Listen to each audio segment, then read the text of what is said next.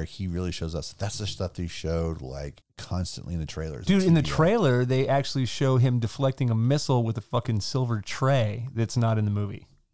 Oh my God, I forgot about that. And it's because he made them cut it out because he's like, that's the stupidest fucking thing. Nobody would ever believe this.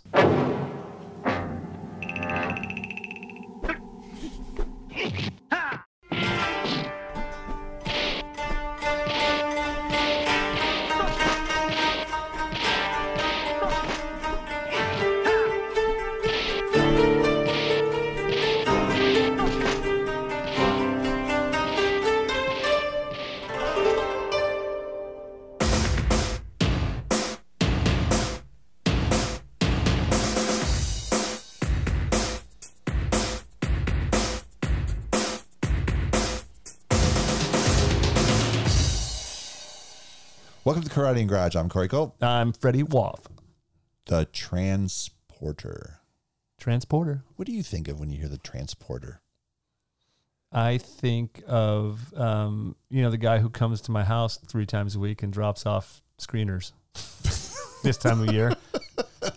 Yes, it's that time of year. Like they come in an armored car. There's a bunch of dudes in a black van. They get out with sunglasses and they walk up with a special box. And I have Sign for this. I have to scan my retina for them. Give me an ocular print. Yeah, it's bullshit. Yeah. Can you breathe on this tune for me too? Fucking spit in this cup. What? What are we doing? Do you need a urine sample? No, not this time. No, we got everything. Yeah, whatever. Jason Statham. This is Jason Statham's introduction to the world. I mean, for the masses. I mean, we'd already. I mean, I knew who he was because I'd seen the Guy Ritchie movies. And we'd seen Snatch out in it? No, yeah, was it Snatch 2000? Snatch. This came out in 2001. We saw Lock, Stock had already been out. Ghost of Mars had already been out. My God, is he in Ghost of Mars? Yeah. Sorry, Mr. Carpenter. Oh, maybe Ghost of Mars wasn't out yet, but but I didn't. But I've never seen it, so I don't even know he was in it. Oh yeah, he's in it. I used to know the Ice Cube's in it. Oh, Ghost of Mars came out the same year, so we kind of got bombarded with Statham in 2001. But he was already man, I missed. He had that. already been out in. Lock, Stock was the thing I knew him from. And then a movie, I feel like he was in a soccer movie, which was like a soccer remake of The Longest Yard called Mean Machine, which also Vinnie Jones is in. So I think those are where I was familiar with him. Mean Machine's 2001. See, that was like the Avalanche. Was it a remake of Mean Machine? I thought it was a remake of Victory. No, it's a remake of it's like The Longest Yard. Really? Yeah, that's what they call him, Mean Machine, because that's the name of the football team in Longest Yard. I know that. It's not Victory. No, there's no Nazis in it. I don't. Again, obviously, I didn't see either one of them. There you go. See, as a fan of the original Burt Reynolds movie, I have mixed feelings about this. Shut up. Save that for February. Yes, there you have it. So yeah, Jason Statham. Jason Statham plays a driver who's paid to drive. Wow! But he's not just any driver. No, he's not. He's the transporter. What is his last name? I know it's interesting. Frank Martin. Frank Martin. Frank Martin is the driver, but we can't call it that because that name is taken. And people will get him confused with Ryan O'Neal. What else does a driver do? Well, he can... He brakes. He hits the brakes a lot. No, we can't call him the breaker. You know what? The transporter. Whatever. Well, there we go. That's it. It was a think tank full of fucking dudes coming up with this name. Well, no think tank. Just Luc Besson with his half-baked ideas. So I've got an idea, maybe, or not. I've got partial ideas. Luc Besson co-wrote this. I don't know who he co-wrote it with. I don't recall. I'd take my name off it. Yeah. Jeez. Well, no, I actually keep my name on it so you can still get paid and say, no, look, hey, look at the Fifth Element. See, it's not me. It's Luke. Right. Well, you know what's weird is I feel like this came out after the first Fast and the Furious, right? This was kind of like, hey, why we could, or did it? Yeah, I guess so. Because it's even got one of the guys from the actually it has 2 if you count Statham from Fast and Furious, but it does have not OG Fast and the Furious. He came in after The Rock did. Right. Yeah, 2 movies after The Rock. Yeah. Because I'm not going to get into that. Yeah, let's not chase that timeline because he should have just. It would have been Frank Martin joins the Fast and the Furious. That would have been so dope. That's what they did, but no. And if you know the Fast and the Furious series, you know who he is in the series. It doesn't really matter. Anyways, but so this is at a time where we've seen this kind of movie though before. Yeah, absolutely. And it's not like the Fast and the Furious, but we've seen movies like this called, for instance, The Driver. Yeah, The Driver, Ryan O'Neal, or Drive, or we've seen it times before this movie came out, and times since. This movie. It's an old trope. Yeah, and speaking of tropes, oh my gosh, this movie is chock full of them just in the opening sequence, and I'm like, dude, and I've seen this movie before. When we were first going to sit down and talk about this, I thought, man, do I just bury the lead and say, Remembered Better? Don't even say the movie. Remembered Better. Remembered Better. I would go on. I'm just going to say this. I'm a fan of Transporter 2 more than Transporter. Yes. Or however you want to call it. It's whatever. Part 2 for me better than this first one. But this one sets everything up. So there you go. There's no Transporter 2 without this. He's very much Frank Martin. Statham plays. He's very much a guy he's got his principles. He's got 3 rules, right? He does have 3 rules. What are they, Corey? Don't change the deal. Never change the deal. No names. No names. And never open the package. Never look at my package. Look at the package. Never open the package. Yes. Now, I don't know how far into this we're going to go, so let's just go ahead and get into it now. Yeah, let's just do it. Frank Martin was originally supposed to be a gay character. Yep. And I don't know when that changed.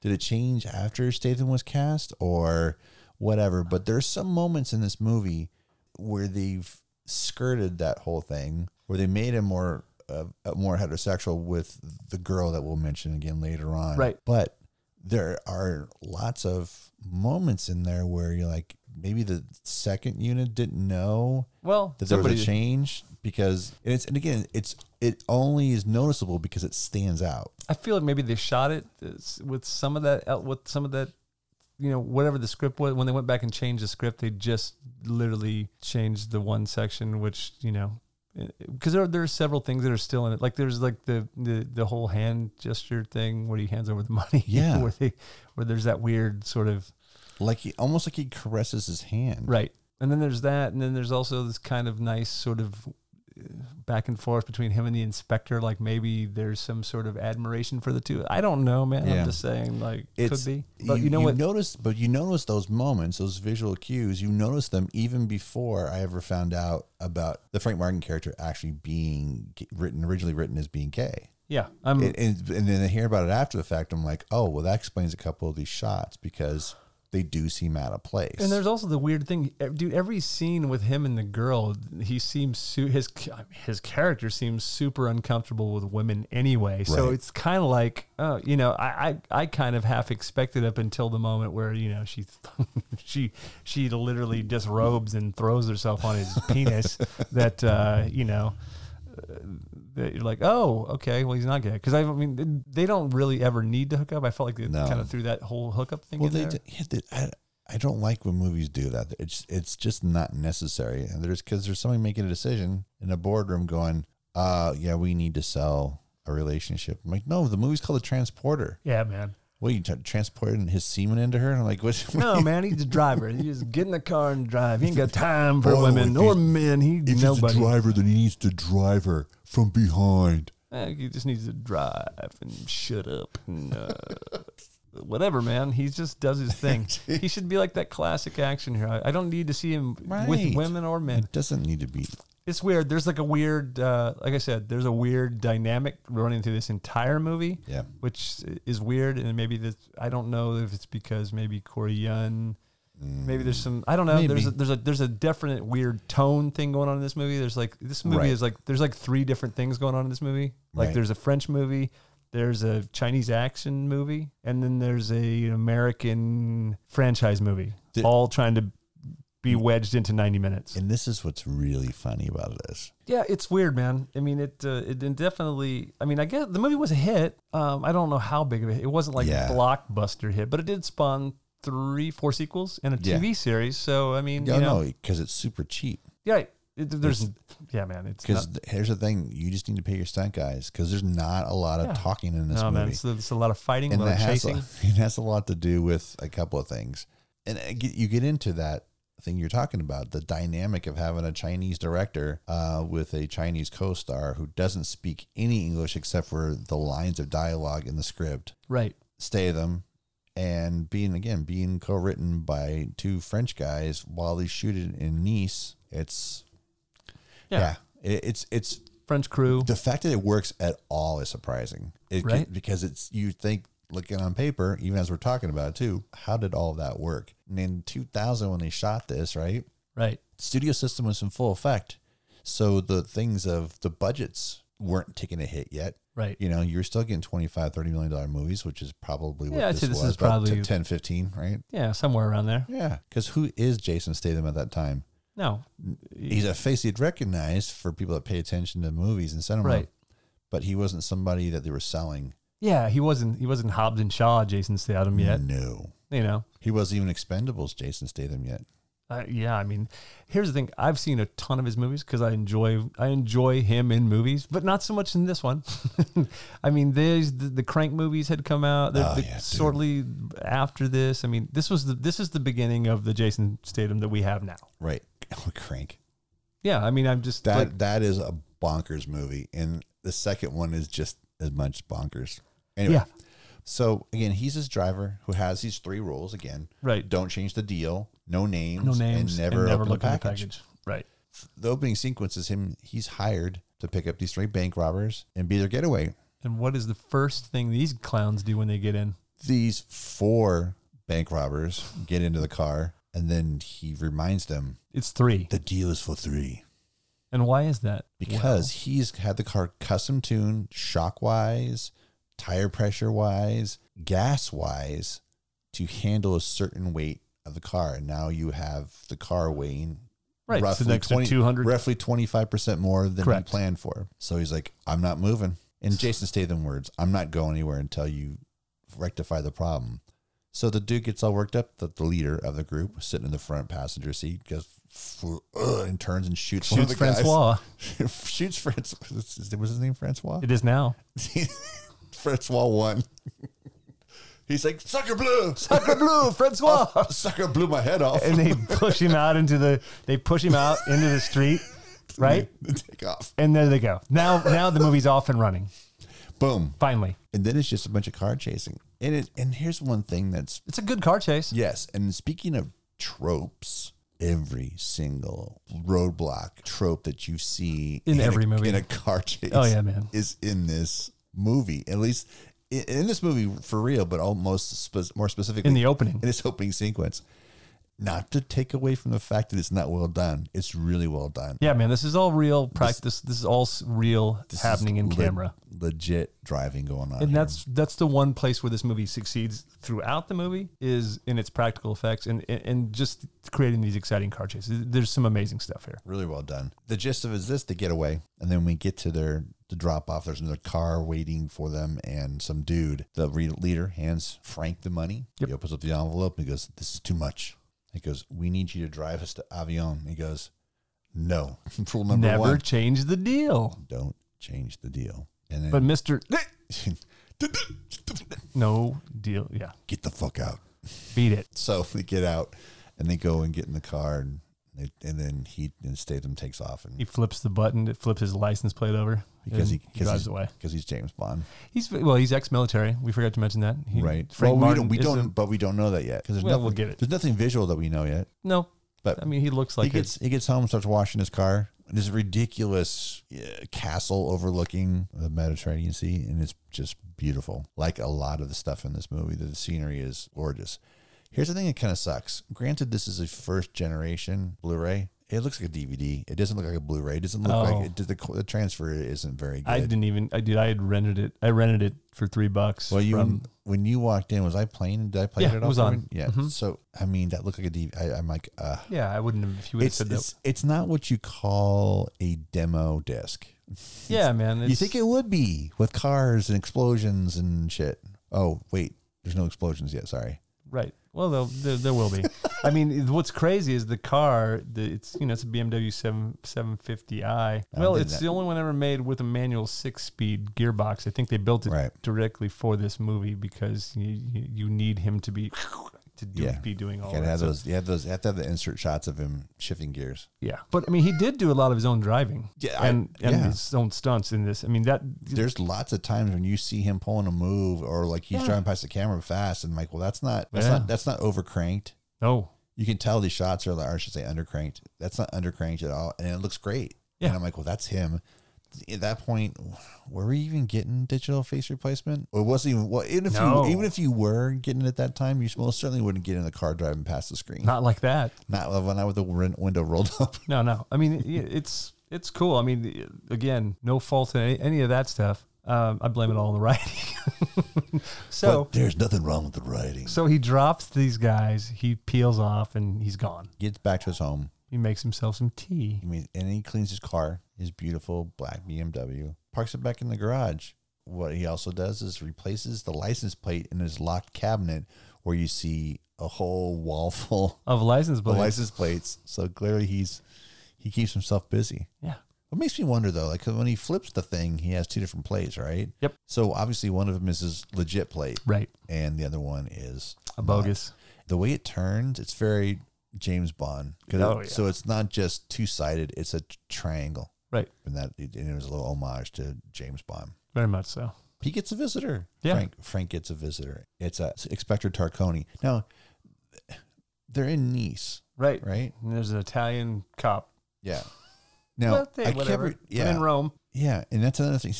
Or in Nice. When in Nice. Oh, shit. So, the Transporter was 2002. So all those other movies had already come out. This was 2002? Mm-hmm. Really? Yeah, I just looked at it. Why is 2001 in my head? Because they Fast probably and Furious shot was 2000, wasn't it? Yeah, I think so. In 2001, they did Too Fast, Oh my God, I can't believe I'm saying that words out loud. Too Fast, Too Furious came out in 2002. Did it? Mm-hmm. What a piece of shit. Yeah, well, Fast and Furious wasn't what it became at that point, because even the first one wasn't that big. It wasn't a giant hit. Yeah, it was. It was okay. It was for a movie full of nobodies. I'm gonna say it didn't even gross $100 million. The first one. You sure? Yeah, I'm gonna go out on a limb and say it. I'm saying let's fact check it. I'm looking it up. All right, do it. I am doing it. Okay, I was wrong. $144 million. See, it was a $38 million movie. See. Right, but I mean, I knew what I was talking about. Yeah, I mean, there you go. I think it was one of those movies that maybe wasn't expected to make that much. No, 100%. Nobody knew Paul Walker, any of them. Was it Eric Roth? No, it was Rob Cohen. Oh, it was Rob Cohen. David Ayer did write the screenplay. Oh yeah, well there you go. Eric Roth wrote Forrest Gump. Wait, no, yeah. Benjamin Button. Yeah. And also he wrote. Oh, see, because I always remember that too with him doing Benjamin Button. I'm like, isn't Forrest Gump and Benjamin Button the same movie? Kind of. Yeah. Kind of is. He also wrote The Nickel Ride, Eric Roth. What? Yeah. He's that old? He is. Wow. I think he wrote The Nickel Ride. Nickel Ride was maybe like his second or third. When you had tweeted that Nickel Ride was on Shout TV, I was like, oh, that's rad. And then Shout TV I saw it, dude. Like, that was so rad. Yeah, Nickel Ride's awesome. If you like that noir style thing, and then you don't get a lot of that with Los Angeles, dude. That's what's so dope about it. Yeah, for sure. And it was, oh man, yeah, I loved it. That was your recommendation. I think you posted it on Instagram, and I bought it. Mm-hmm. I think so. I think that was the first. What was the double pack on that? It's 99 and 44 100% Dead by John Frankenheimer, which I still haven't seen yet. Sorry. It's a Frankenheimer movie too. Is what's bizarre. How weird is it that we didn't bring that movie up when we did Prophecy? Well, it's not that weird because it's because there's so many other Frankenheimer movies we did bring up that it's kind of. I think if I'd seen it, I probably would have said something about it. Yeah, it's weird because it's a trippy movie, man, and Richard Harris is great in it. But we got to go back to the Transporter. So look, here's. Do we sound like we're resisting? What's funny about the Transporter is now. Nothing. So Inspector Tarconi's there. They have tea. He questions him. Cat and mousey. I was here asleep all by myself all night. He's wearing like a weird bathrobe. Yeah. It's like a kimono kind of. Like at the bottom of his bottom of his ass cheek. It's just like right. Was roughly. Was it terry cloth? He's shirt cocking. He's kind of shirt cocking it. Shirt cocking it. I mean, he sort of is. Deadpool 2 reference. Anyway, so they have their moment. He's like, nah, it's not me. It wasn't me. He's doing the old deny until dead. Wasn't me. Look at the license plate. Oh, you're right. It wasn't you. So the police inspector pieces out. Boom. Frank's phone rings. Frank he gets a phone call almost right away. Did he get a phone call or a page? I guess it was a phone call. There's no pager. No, yeah, it's a phone call. It's a phone call. Yeah. Just because it's expensive in 2002 for you and I, it wasn't expensive for him. Especially when he's being overpaid. Why didn't you just take the money and tell him to go fuck off? Because he's a man of principle. He's a man of 3 rules. 3 rules, man. Gotta have rules. Otherwise, it's chaos. Is there a point where he goes, but this goes against your 3 rules. Fuck it. Fuck it. I'm sure there is. There should be. I don't remember. Yeah, I'm sure there was. I probably was taking a nap at that point. Probably got up for coffee, keep me awake. So he gets a phone call for another job. Zip, zip, zip, zip. He goes and do they just cut to him driving? Yep. So he's driving, he gets a flat. And he pulls over. He's got to get in the trunk. Pops the trunk, and then it's a big ass bag in the trunk. Big ass duffel bag. And it's moving. And it's moving. Moving. There's something alive in there. What's rule number 3? Don't scream like a girl when you find a moving duffel bag in your trunk. Yeah. Oh, that's rule 4. That's rule 4. Rule 3 is never look in the package. He breaks rule 4, by the way, in that moment. And 3. I'm kidding. All at once. Same time. He screams like a girl and opens the duffel bag. Yeah. Then screams like a girl again. What is in the bag is a very hot Asian girl, scantily clad, looks like some kind of high dollar hooker. And you know what it reminded me of instantly when I saw it? Lethal Weapon? The Big Hit. I was going to say it a few minutes ago. The only thing watching Transporter really did was make me want to watch The Big Hit. But yes, on the nose, The Big Hit. Except for the difference between the big hits. China Chow could speak English. Yes. Well, the lead female can speak English properly. Unlike this poor actress. She was beautiful. Don't get me wrong. And it's clear why they hired her. Right. But as you were telling me, the only English that she knows was scripted. What was in Courier font on her script. Yeah. That's kind of a drag. Again, you've already got this thing where you got this is probably why it works the way it does, because you do have a Chinese director. Yeah. Totally. That's able to communicate with her, and it's really weird because I feel like, and then later with the scenes, like with the other child, like with Rick Young, who plays her father, those scenes seem to be a little. It's weird. It's just weird. The whole movie is kind of disjointed and weird. Yeah. But so he pulls her out of the bag, pulls the tape off her mouth. She's blah, blah, blah, blah. I have to pee. No. Oh, he gets her. No, they stop. He stops at the market. Oh yeah. He gets something to drink for her and opens the trunk, and then he uses his knife, and she thinks he's gonna cut her throat or whatever. He just gets enough with her fussing and just holds her face and just pops a little hole in her mouth, opens up a drink, puts a straw in it, so now it allow her to drink. Are they drinking Yoo-hoo? No, it's one of those European sodas that they have. It's not It's not Fanta or anything like that, but you see the brand of soda that she's drinking. That's what you see on that vending machine later on. Right. After he's dropped her off. Right. So he pops her, he puts her back in. Gives her something to drink, but then she starts kicking the, she's like, oh, why is she? And he's talking to himself, never look in the package, which is a thing I hate, lazy writing, is when the actor says to himself more than 3 times in a movie, never look in the bag, never. We get it. It's like when Clint Eastwood keeps saying, I'm not that kind of guy anymore, Ned, and ruins The Unforgiven. Fuck that. Irritating. We know you're not that kind of a guy. Clint. Wow. Yeah. Okay. Sorry. So she says, I have to take a whiz, man. I can go. They have to pee. Do you want me to go in the back of your car? Now, obviously, I'm talking. I mean, you got to pay extra for that. Just if you want her to pee in the car, it's extra. She's a hooker.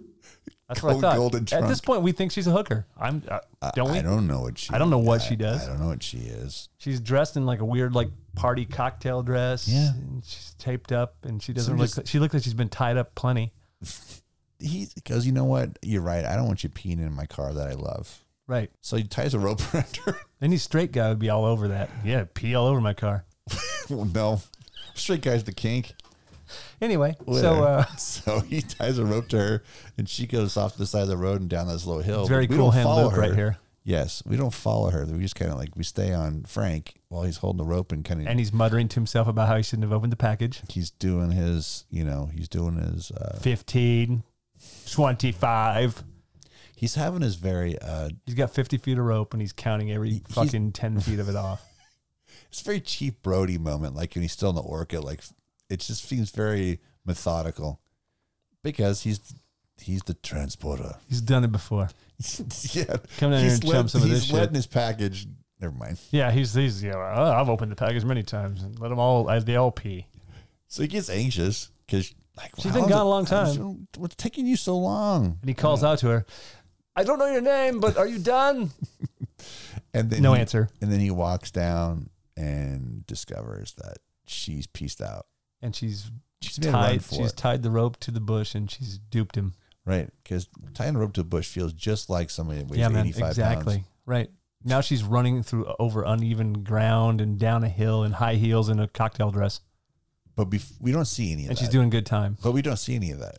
No, because it's fucking ridiculous. Right. And nobody would do it. It's a waste of time. But what's funny is they pull really wide as Statham's looking around this forest, huge valley full of 20-foot trees, and he's just like, and this over dramatic music comes on. No, that's something else we haven't brought up yet. There's some really purposeful and fun needle drops in this. Yep. But in between a terrible score. And it's almost like it's temp music, like they looped something and they just looped it and left it. Well, we have the rights to those 10 seconds. We're going to use it over and over again. Just keep playing it. It's bad. Yeah. It's really bad. And there's a moment in there, relationship to the story doesn't matter, but there's a moment where they're playing this loop of the score while he's doing something. Eventually he steals another car and he drives off. And then there's one point where he turns the radio off and then the music shuts off. And it's just, what? No, I'm not buying that, dude. That was terrible. You're trying to be cute and all you do is you make yourself look stupid. Yep. Now we do see her running in her high heels. Right. Right. And then she runs right into him. Gotcha. Different movie. Well, still. Oh, wait. Better movie. But they're in Italy as opposed to Germany. Sure. Or France. Where are they? They're in Nice. Somewhere in the countryside. Where Tarconi rules. Got like a hive. I mean, fucking you're allergic to the fucking music. You're allergic to the music in this movie. Just thinking about it broke you out in a hive. I need Benadryl. I got an EpiPen in my bag. He comes carrying her up the hill over his shoulder. Right. Yeah. Ha, funny. She's, there's two coppers there checking out his car. There's two cops standing there, and there's that funny kind of Guy Ritchie moment where they all kind of lock eyes. Right. And then doesn't he throw the girl at them? He's got no other weapon, but he throws the girl, right? They have to catch her. Yeah. It's just, now we see him kick some ass for the first time. Yeah, we hadn't seen this yet, and this is the thing that they used. Not this fight, but a fight later on where he really shows us. That's the stuff they showed like constantly in the trailers. Dude, in the trailer, they actually show him deflecting a missile with a fucking silver tray that's not in the movie. Oh my God, I forgot about that. And it's because he made them cut it out because he's like, that's the stupidest fucking thing. Nobody would ever believe this. But it's in the trailer. But in it's a not movie that was already full of crazy, ridiculous thing. But I mean, in all fairness, good call, Jason. It was the stupidest thing in the trailer. He's beating up the cops. Right. He's beating up the cops and threw them in a trunk. They're in the trunk now. Right. Yeah. And where's she at? She's in the back seat. Yeah, because he looked in the package. Broke rule number 3. Because she's more important than 2 cops. And it's less conspicuous to have a girl in the backseat of his car than 2 cops that are knocked out. You can't have 2 cops tied to each other. No. With duct tape on their mouths. Right. It's no bueno. So right, he pulls up. Now we see him. He's driving up to some crazy like mansion. Yeah, and he delivers the package to. Well, it's weird because it shows there's this big wide shot, and here's where it is. You see a guy in a pool, and it looks like he's trying to either get some chick to blow him underwater, or he's just like had enough of her talking. And but this is where I thought this girl is just another prostitute that they're delivering to this rich house, and there's a bunch of other prostitutes, and then so that's why I thought she was a prostitute. Yeah, I thought it was some weird sex trafficking movie. So he shows up and delivers the package. He opens the trunk and grabs the duffel bag. No, he doesn't open the trunk. He opens the back door because the cops are in the trunk. Oh, that's okay. He takes the duffel bag out of the back seat and delivers the package. That's right. And we get introduced to Betancourt. And Betancourt, Wall Street, as they call him on the street. Wall Street. Speaking of Fast and Furious, please. It's Vince. I never remember the dude's name. Matt Scholes. Who's also in Blade 2. He's one of the vampires that hunts Blade. Yeah. Fast and the Furious. And this, I can't recall anything else that he was in. But it's funny is, speaking of Fast 5, that's when he shows up again. He's only in the first, I think he's only in the first movie, then he comes back in Fast 5 when they're in South America. It's because he's a terrible actor, probably. What? No, that's not true. That's not true. I don't know, man. I'm just saying, like, when he shows it's very true. It's weird because here's the other thing. I was thinking, my thought was maybe they kicked him out. I mean, not kicked him out, but maybe they kicked him out.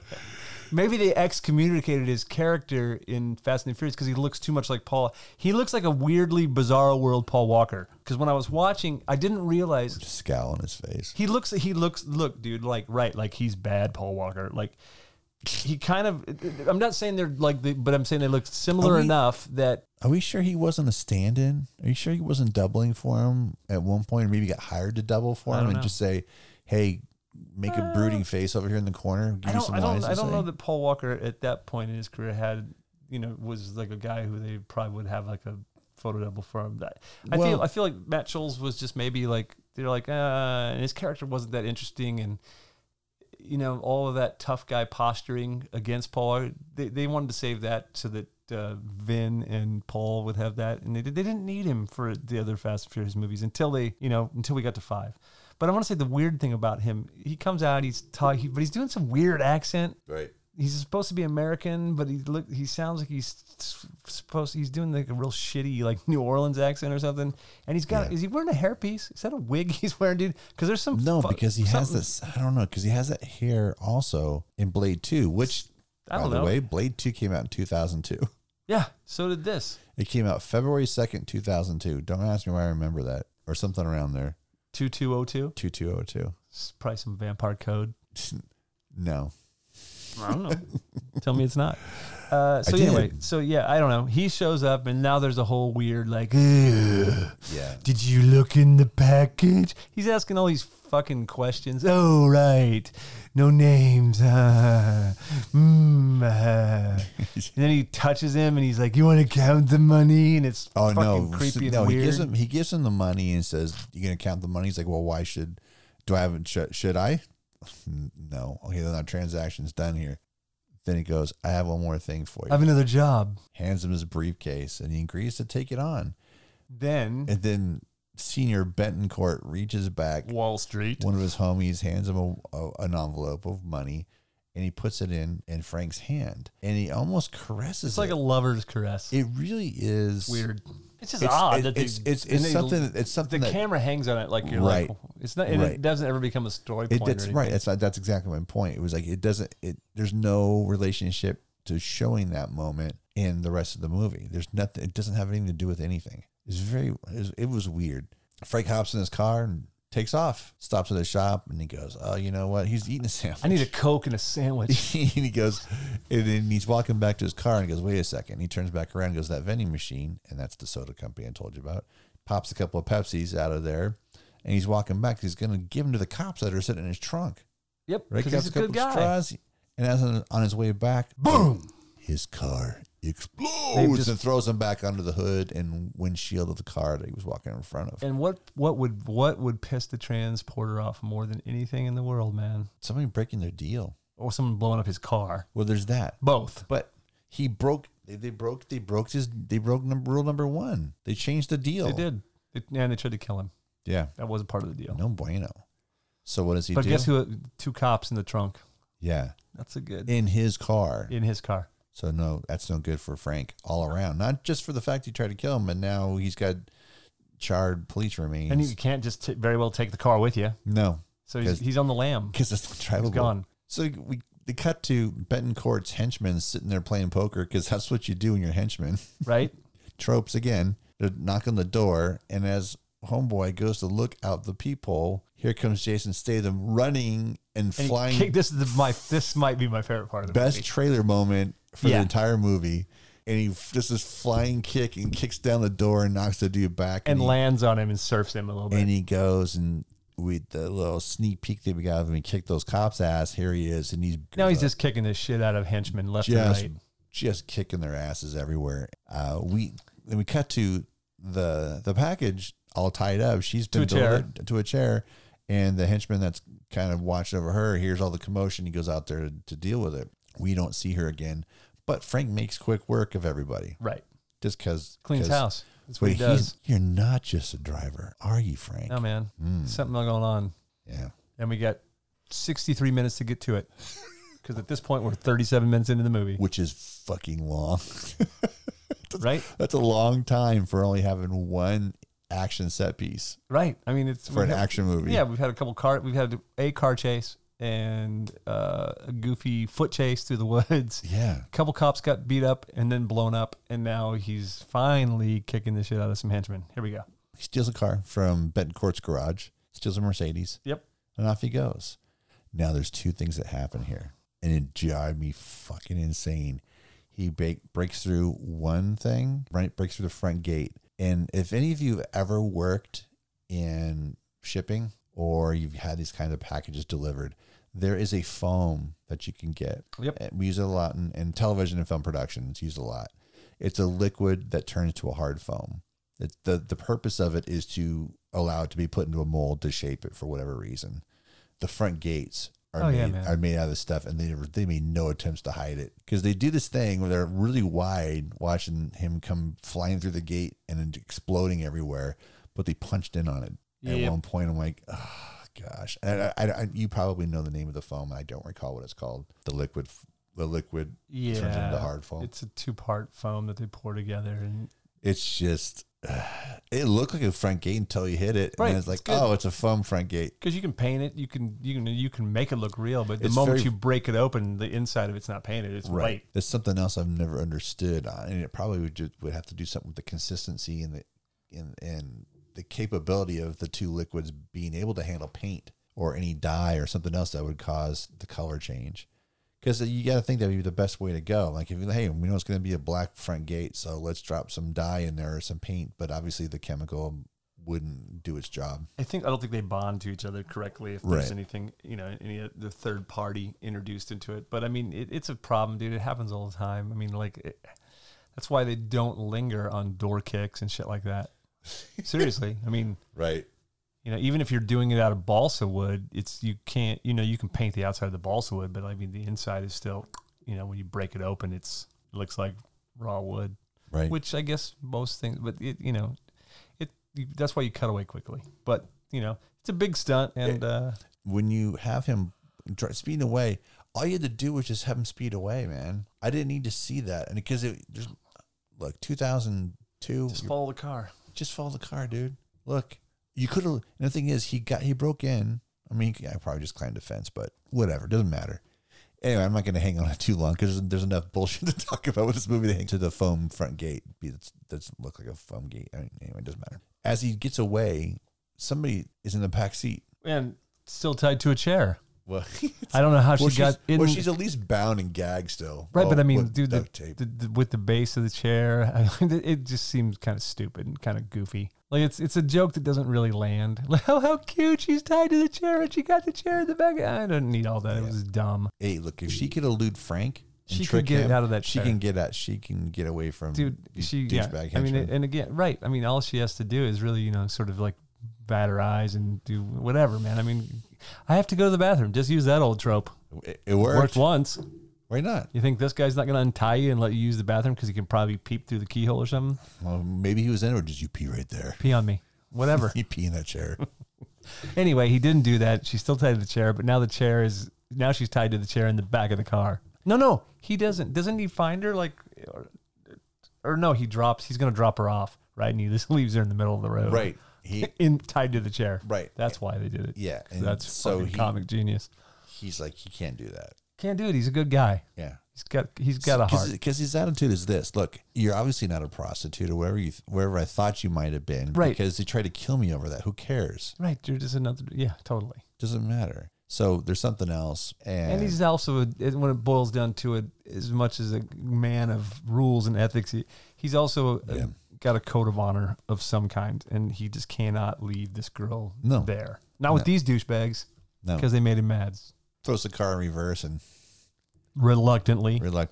And what does he say before he gets out of the car to put her in? Should have never looked in the package. Yeah. Again. He says it. Stop doing that. I'm not that kind of guy. We love when people say the name of a movie. Yeah. In the movie itself. But I don't like that kind of stuff, repeating dialogue. People don't talk to themselves like that. No. And they don't keep repeating the same thing over and over. I mean, we get it. You said it once. Right. Not that guy anymore. Yeah, you're still William fucking Money. Shut up. Killer. Anyway, so he throws her back in the car and peels out and takes her home back to his badass estate in Nice, overlooking the Mediterranean. His castle, if you will. I like it. So we find out her name is Lie. Is it Lie or Lay? Lie, because they make a bunch of jokes about lying. Oh yeah. Your name fits you. We got to Betancourt, Wall Street, in the hospital, visiting two of his flunkies that got their ass kicked by Frank. Yeah. And he's like, oh, shit. Oh. Yeah, you feeling? Who was it? How you doing? It was the transporter. Like they say it. They say it like 100 times in the movie, but I don't get excited over it like when they say Con Air. Nope. Welcome to Con Air. No, it's not. Yeah. There's no moment like that. There's no trailer moment because I don't want to see some guy's last breath. It was the transporter. Yeah, but see that thing about because the name of the It was the soap. There was nothing cute. There was nothing cute. So you say it's cute of having a name called Con Air. Yeah. It's cute. The Transporters is what he is. Yeah, man. It's not the same thing. No, it's not. It's like if it's Star Wars, like going, hey, this is some Star Wars. Look at this Star Wars going on. Star Wars. Yeah. Yeah, it turns into that. It turns into that. So Betancourt's asking his flunky who did this. He goes, the Transporter. And they go, well, I thought he was dead. Well, we did. So did we. So did we. So he walks around there. He Betancourt takes out his handkerchief and he's kind of like wiping up his face, wiping up his boy's face. With his weird accent, like he's patting himself down like he's out of a fucking Tennessee Williams movie or play. Right. Like suddenly he's a dandy. Oh, and then and he's wet. And then he, boom, stuffs it in his mouth. And he kills his guy. Right. Which is an old trope that goes back to, A Few Good Men. It was the last time I'd seen it. He got code redded. Yeah. Right there in the hospital. So he kills the guy, and then he takes the the pull socks off the guy sitting next to him and puts it on his fucking finger so that the alarm bells don't go off. And here's what I thought. These guys have just come from like a massive crime scene. He walks into the hospital, fucking kills one of them, suffocates him, and sneaks right out. There's not a security camera in the fucking hospital that saw him come in or out. Okay, so I guess we have to go with that or the movie's over there. So I'll just get off my fucking high horse. Lazy writing. It is lazy writing. Anyway, so it's the next day, and our police inspector shows up to talk to Frank again. Whoa, what's going on? And he's got a good reason this time. Yeah. Because they found his car blown up. And do they get into No, he shows up with the license plate and he throws the license plate out on the thing. Does he do that first? No, that's how it uncut. He's being very, very like guarded cop nonsense, right. Doing his whole thing. Yeah, like we've already experienced that with him. We've seen this act before. It was the last time. Yeah. He's very vague and he never really wants to know. He doesn't want you to know what he knows, and he never gets to the point because he's Italian or French and he just likes to talk. He's a Frenchman playing an Italian police chief. Correct. Or police inspector. Yeah, and he's the only guy in this movie. And he's only in it a few times and he's got to make the most of his dialogue. Right. So he kind of approaches him and just, Frank just goes, dude, my car was stolen. Why? What happened? Where's my car? Is it okay? I went to the market to go get some food and someone stole my car. Someone stole my shit. Where can I pick it up? Yeah. Well, here's the problem. Now, does he get into the fact that there's two dead cops? He does. He tells him. I didn't remember. Just so you don't know anything about the two dead policemen in the back of the car. Even though I just saw the movie. No, I'm just saying. He tells him. He's like, I don't know anything about that. He goes, so you also don't know anything about the two dead policemen in the trunk? Nope. Like I said, I was here all night banging my new cook. Frank's like, what kind of accent is that? What? Are you French or Italian? I'm both. He sounds a little bit like Inspector Clouseau from the Pink Panther films, which I was never really sure was, is that French or is that just some kind of crazy Peter Sellers thing? Sellers. So yeah, he does sound a little like that. He also sounds a little bit like, who's the guy that plays the Italian cop in Hannibal? The movie, not the series, in the Ridley Scott film, who, he sounds a bit like he's crossed between is that Mastrioni? Yeah, he's also. What else is he in? He's in a ton of stuff. Is he in Lucy also? Maybe. That's why I'm thinking Luc Besson's in my head. Yeah, it could be. I mean, I felt like Luc Besson wrote that Hannibal sequel. It's Giancarlo Giannini playing Rinaldo Pazzi in Hannibal. He was in Casino Royale. That's another one of the movies I remember him from. And Man on Fire. Because he's Bond's contact. Yeah. There you go. So there you go. He sounds a bit like that guy and a bit like Clouseau. And, a bit doing his own thing. Tarconi. So, now he's introduced to I'm the cook, and she's making Madeleines somehow on a hot plate. Right. Because she's learned to make Madeleines. Right, and that's what they, that whole funny. She tells Tarconi, like, I was here all night. I'm his new chef. I'm the new cook. Yeah. You're the cook. I'm the cook. There's that whole funny thing. Yeah. Real funny. She's a cook. She's hardly dressed. She's wearing like his T-shirt, or she's wearing his shirt. What is going on here? I'm the cook. I think I'm the beekeeper. Right. She's his alibi. Right. And Tarconi can't find shit anywhere. Right. And he says, well, how did you get back here?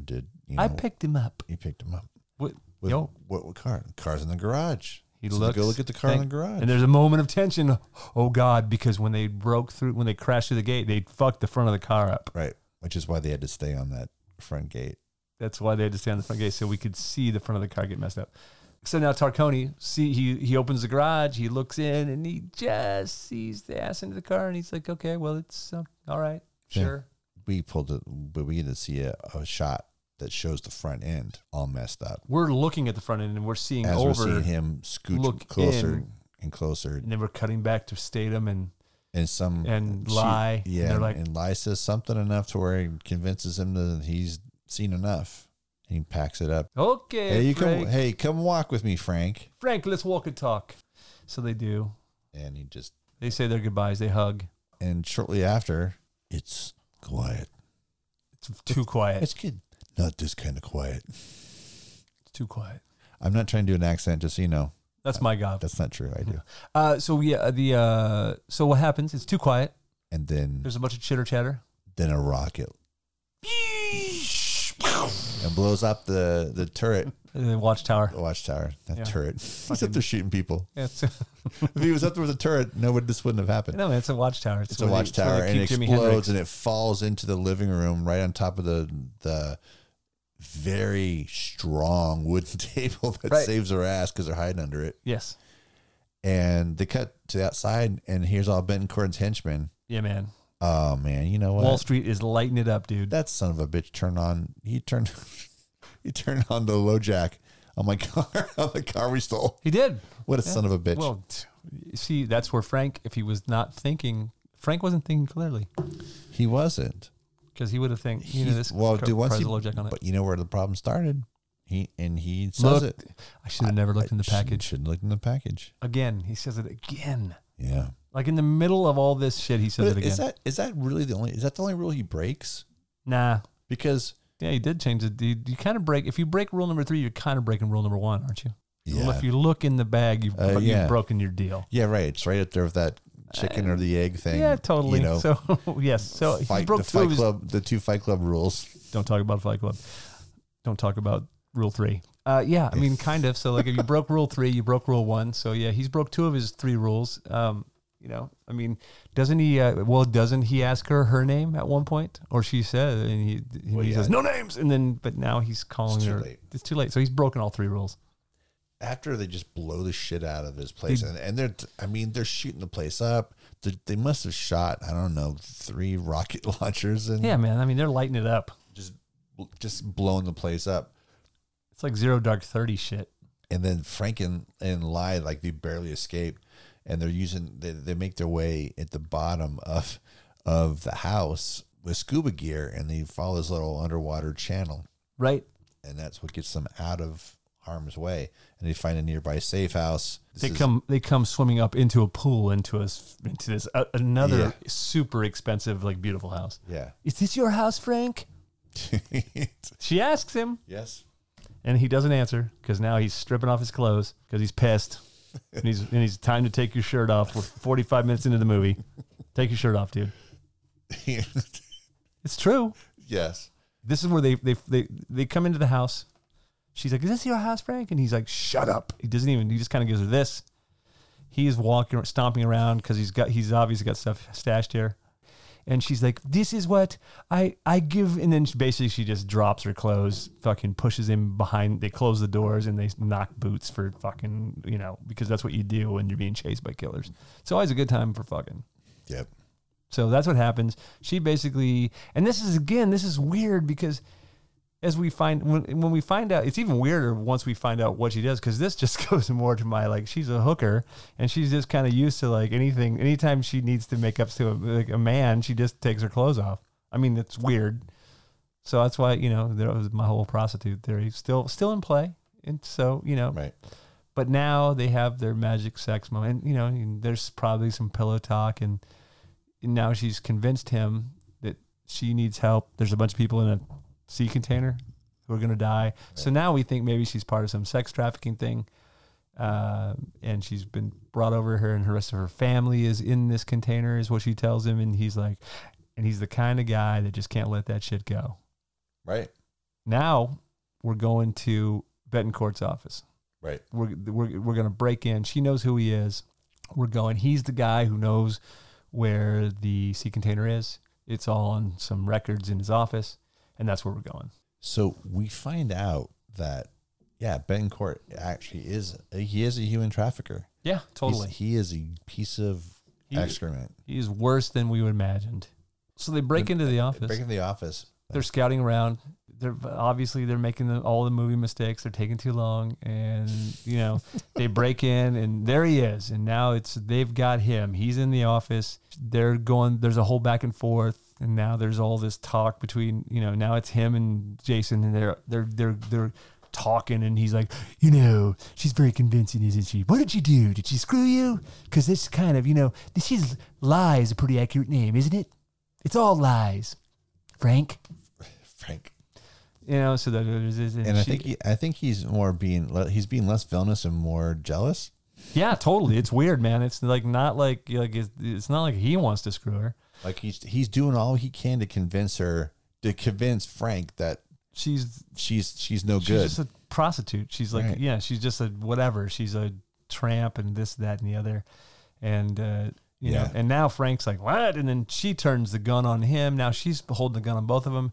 And lo and behold, there's a knock on the door, and like 4 Asian dudes come in. And one of them is Rick Young from Temple of Doom. And he plays her father. Mr. Kwai.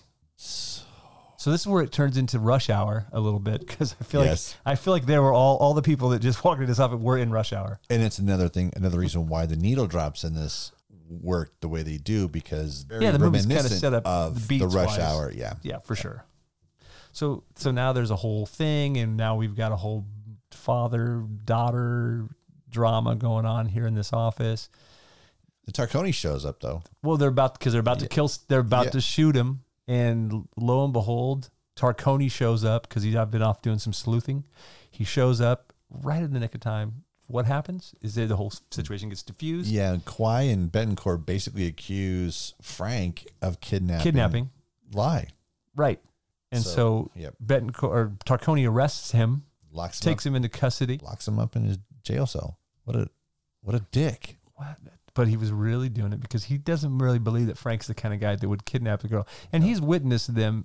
And he sees together, right? And he sees that's not a what was going on. Person and her captor. No, they weren't. No. There was none of that going on. Nope. No, they were sweet on each other. He knew it. Yeah. He was a little jealous too. Yes. Weirdly enough.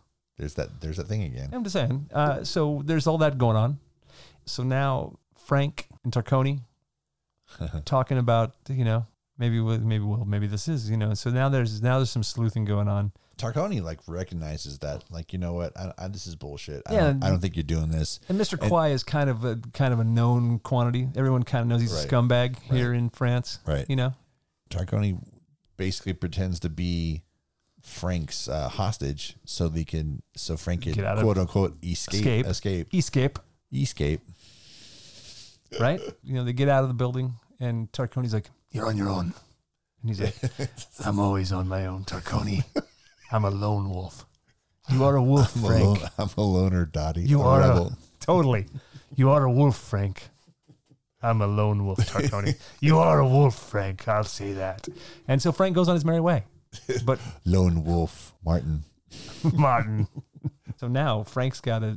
Now Frank, not only does he have to now he's got to find Lai, right? Who's probably going to end up in that container with the other 400 Chinese people that she talked about, right? So now Frank is on it, and so he does a little. So now we get into the action. So the last 35 minutes of this movie is all action, right? And this takes us through all this weird bullshit, like the whole Grease fight, which is weird. There's the next 35 minutes is like one big chase scene where it just goes from one, it's from the transport. It's like he's running. It's very much a video game moment where you're going from room to room. You're leveling up. Yeah. And each level gets harder. There's more guys to fight. There's a bigger boss to fight. Is it a bus station that they're in? It's a bus station, or it's something like this. Somewhere where they just happen to have 55-gallon drums of oil lying around. And, Frank strips his shirt off again and dumps the oil in and coats himself in it. Now there's like 9 dudes wrestling Jason Statham to the ground. And my favorite part of this whole sequence is where he kicks the pedals off of the bike and puts them on his feet so that he can run and use the spikes to run on the concrete in the oil while everyone is slipping around, and they're grabbing him and groping him, and it's just weird. It's the second worst oil wrestling sequence on film after Stripes. Seeing John Candy wrestle those 2 strippers in the mud. Yeah. So this all happens and he escapes. He jumps out of a window. He's into the water. Bang! Now he's in the yard. There's all these sea containers, right? And they're being loaded up on trucks. But when does he steal a seaplane? No, that happens at some point during this. During this whole crazy, weird, montage of madness. Oh, it's not a bus station. They're fighting. It's a subway thing. They're fighting there's streetcar or subway or train yard, something, which is also near the water where he goes out the window. They light the oil on fire. He's swimming, of course. He uses a human shield, that old trope, so they can't burn him. He swims away, and it's funny at first, but it's like, oh man, give enough already. It's just a reason to have Statham oiled up, and it's weird, man. It's again, it's too long. But there was no dialogue, so this 35-minute fight sequence to where they're all the containers are all on trucks.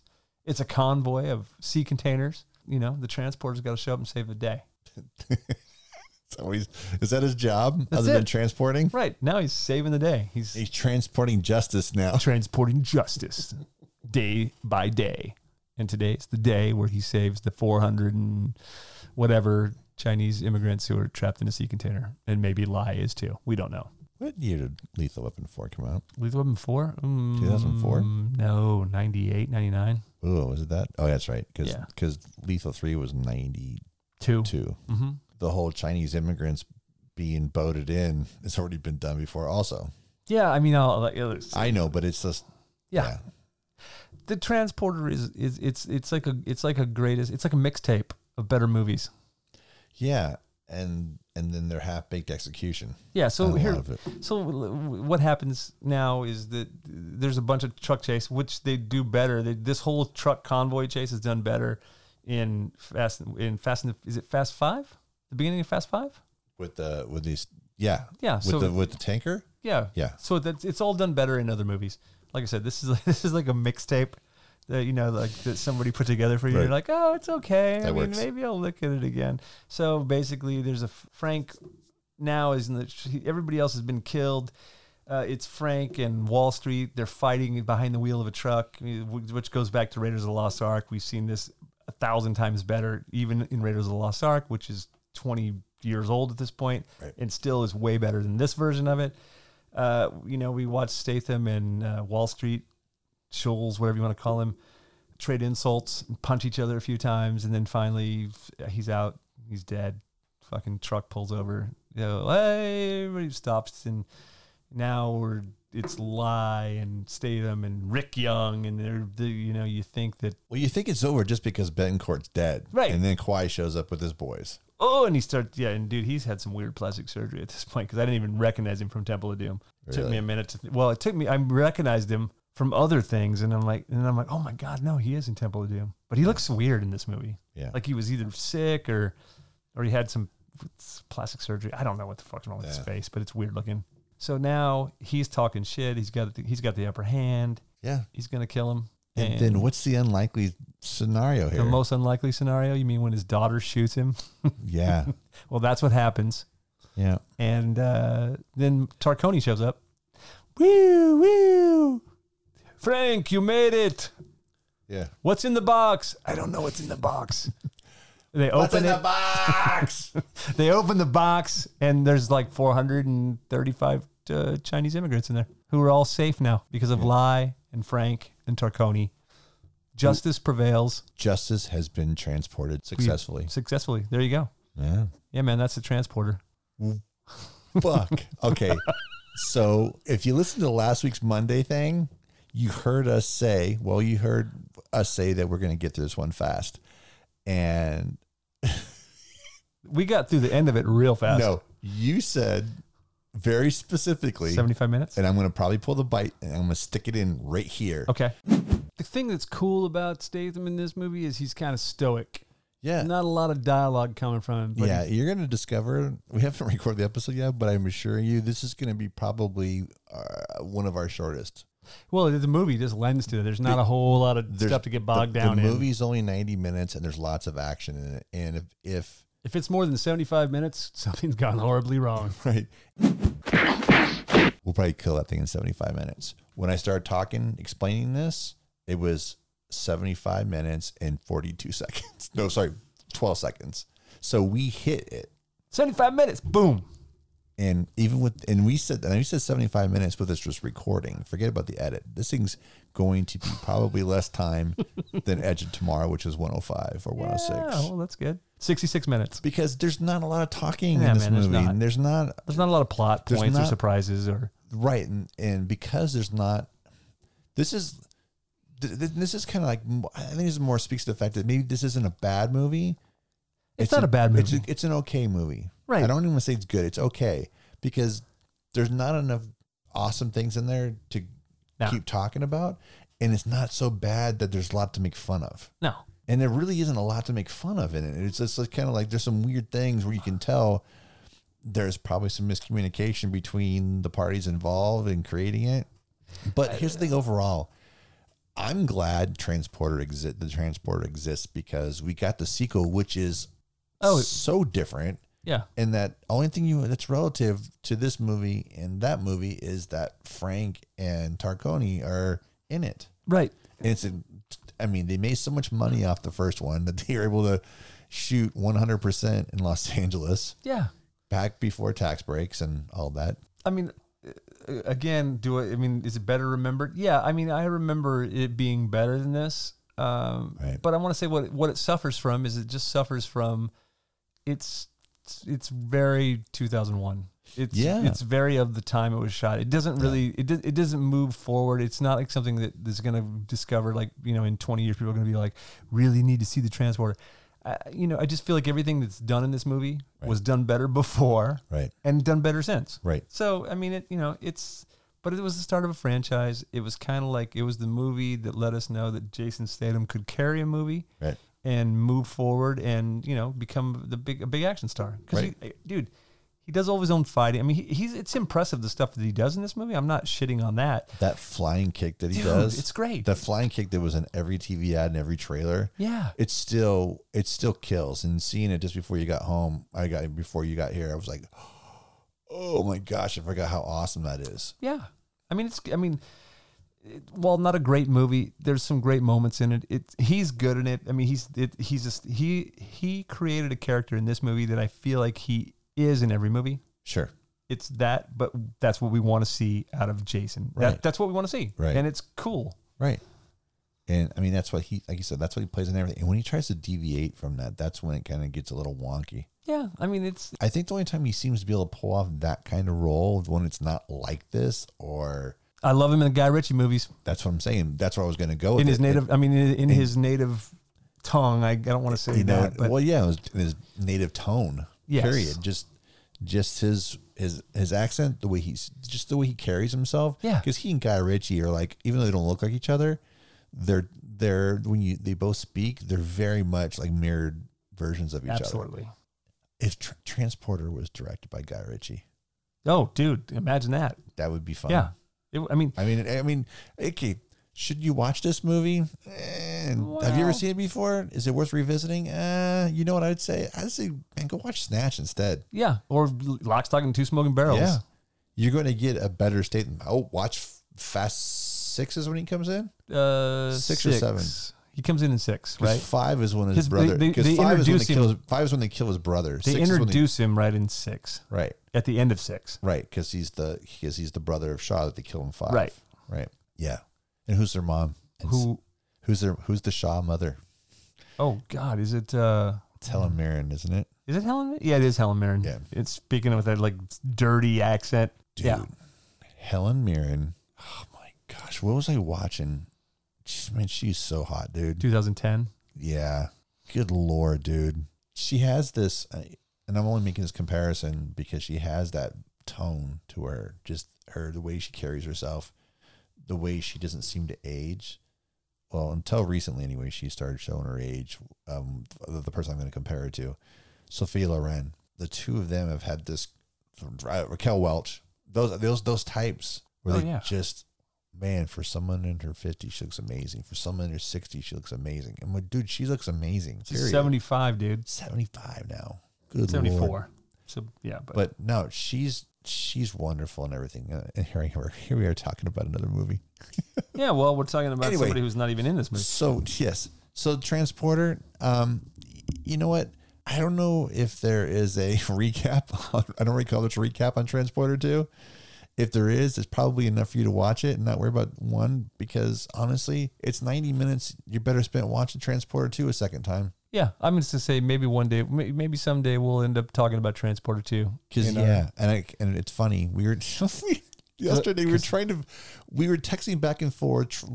I don't know. I mean, I don't know about you, but I wanted to lay blame on somebody for picking this movie, and I'm like, why did we pick this movie? And I'm like, why did we pick this? And I'm like.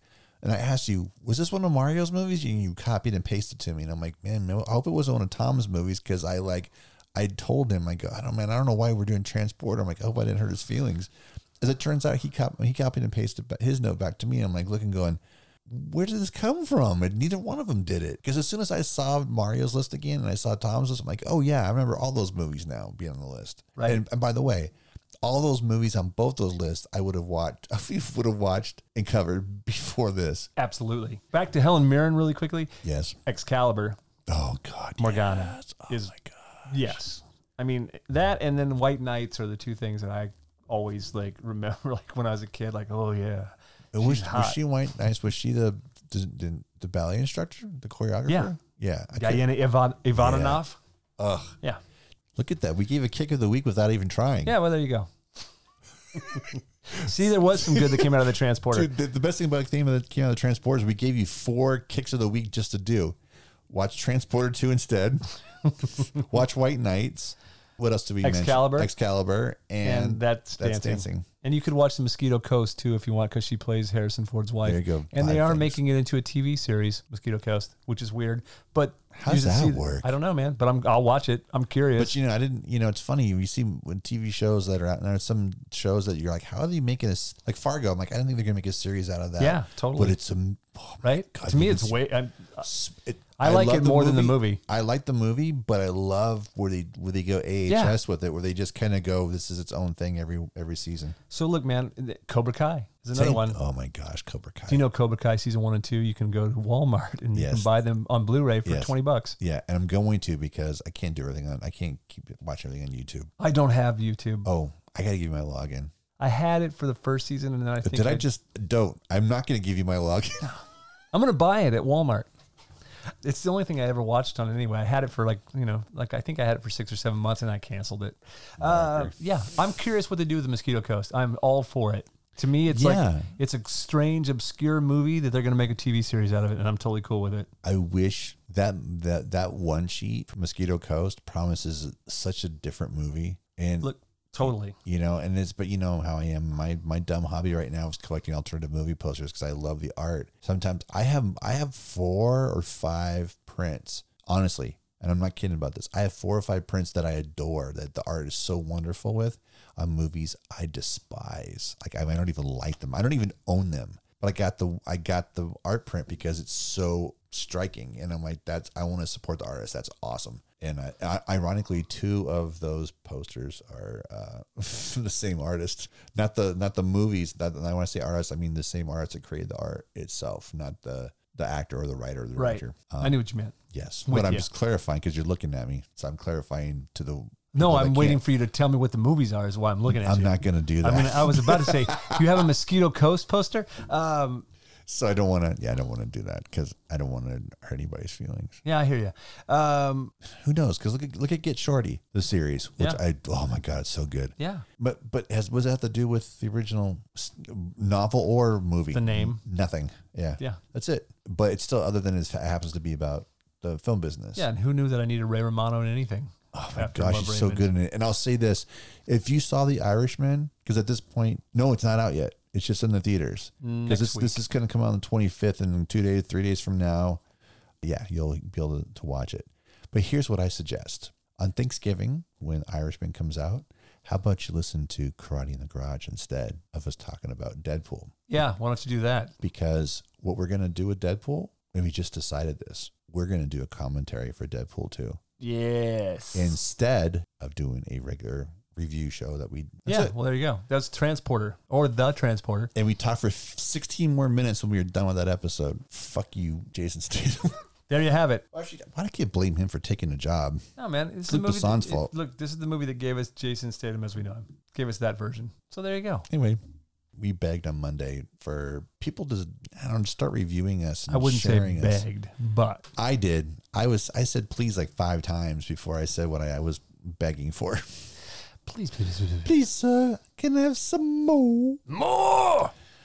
Please share our show and just kind of get the word out there. It's not, we're not looking for more people to listen to the show because we're just looking for more people. We're hoping people will have fun doing it and listening to it because we have fun doing it. For sure. And I mean, if there's anything that you want to be from an entertainment standpoint, whether you're a director, writer, production designer, somebody in post-production, you want people to enjoy the end result of the thing you've been working on. And we don't consider this work. There's a lot of effort put into it, but we have fun. We sit around and we watch movies and we talk about them because if you're listening to us, you enjoyed watching movies and talking about them too. So please take the time, subscribe, take the time, review, take the time to share it with other people. But don't forget to tell them we say potty words. Yeah, well, there you go. But I feel like, I guess that's true.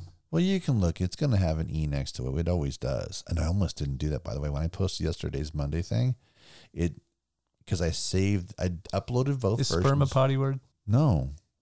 I'm just saying. I said orgasm in that same episode. That's not a potty word? No. Unless you like to be peed on. But the clinical words always stand out on our show because we're too busy saying all the street words versions of it. Because that's how we work. That's how we roll, man. We're 50-year-old man child. That's how we roll with the Transporter. We're like 2 little Frank Martins. What's that mean? I don't know. Oh gosh. So that means we got 3 rules, Corey. 3 rules. 3 rules. If you want to follow us on social media, you can follow Corey at Corey Cope on Twitter or the official Karate on the Garage. Sorry, on the Karate in the Garage podcast. What the fuck we call it again? Whatever. At the Karate Pod. If you'd like to follow me, you can still follow me at Raven Shattuck at Twitter or on your Instagram at rockandroller33. Oh, shit. Before you split, you want to watch the second episode of Mandalorian? We can, yes. Good, because I haven't watched it. I've been waiting to watch it with Joe, so it'll work. All right. Later, man. Motherfucker!